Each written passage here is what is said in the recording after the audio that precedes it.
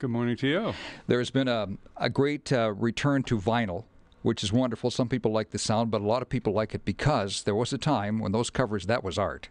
That was art. Yeah. It remains art, arguably, but it was the size of it was meaningful. It was really pre-television when it started, if you think about it. So even though there was television, the album art and the music was the more engaging thing for sure. Oh, it was. Yeah, I can still, in my mind, I can still remember some of those album covers, and arguably, I would say you were the most famous album cover artist in the world. I would say.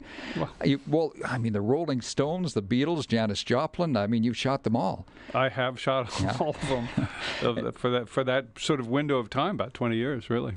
Did they have any conception of what you should be doing when they shot those pictures, or was it just carte blanche, whatever you wanted to do when you went in there? The covers came a little bit later. Initially, it was just photography of things that I was lucky enough to be at, and in many ways, as much as I love the album cover art, part of the reason you wanted to do album cover art, in my opinion, was that you wanted to be near the music, because the music was so phenomenal.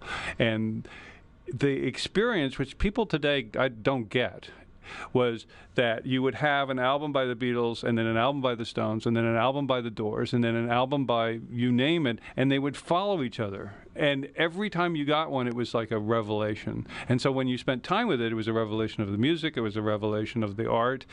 And so it was just very rewarding to be involved with. So I wanted to be close to the album. But the pictures that I took also of just being around when they were making music or being on tour, which were pretty phenomenal, because I had access that you can't get today. I am very compassionate for photographers that are trying to do this, that are given 35 seconds in a 10 square foot area of the first song. I mean, it's just impossible. So I had tremendous access, and that is the huge value, I think, of going to the live show. The exhibit's great. There's 70 pictures there. The live show's 400 pictures, right? Oh, man, okay. And almost an entire evening of stories. So you really do get to be there, because the kind of pictures I took, I'm just there. Yeah, it's awesome. The exhibit, by the way, is free, I understand, and you buy tickets for the live show. That's correct. Festival Place tomorrow night. Right.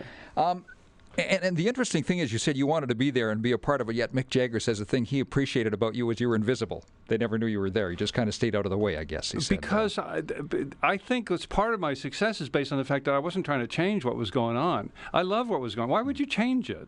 Yeah. Right? But the British really weren't in the same place about it. And when I got off the plane from San Francisco, not knowing anybody, not being a photographer, I expected, because San Francisco was in the middle of the Haight-Ashbury explosion, right? I expected to walk into Haight-Ashbury times 10, right? And it was not like that at all. You didn't hear the Stones on the radio.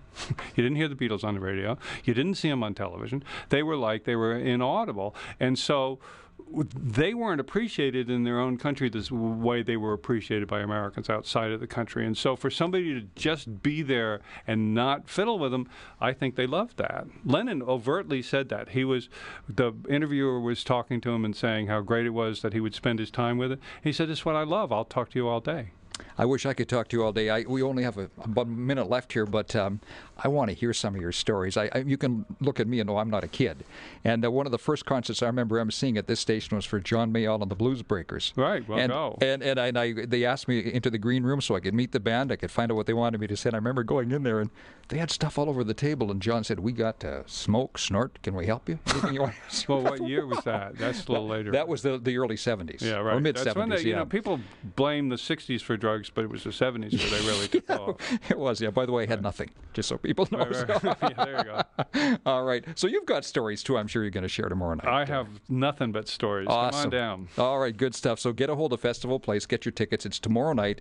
Ethan Russell, and if you just want to drop by and see the display, that's going to be there tomorrow as well. Yeah, and I'll be there tomorrow. Good. And we're giving away a free print at the gallery, and we're giving away a free print at Festival Place as well. Awesome. Ethan, thank you so much for your limited time this morning. Thank you, sir.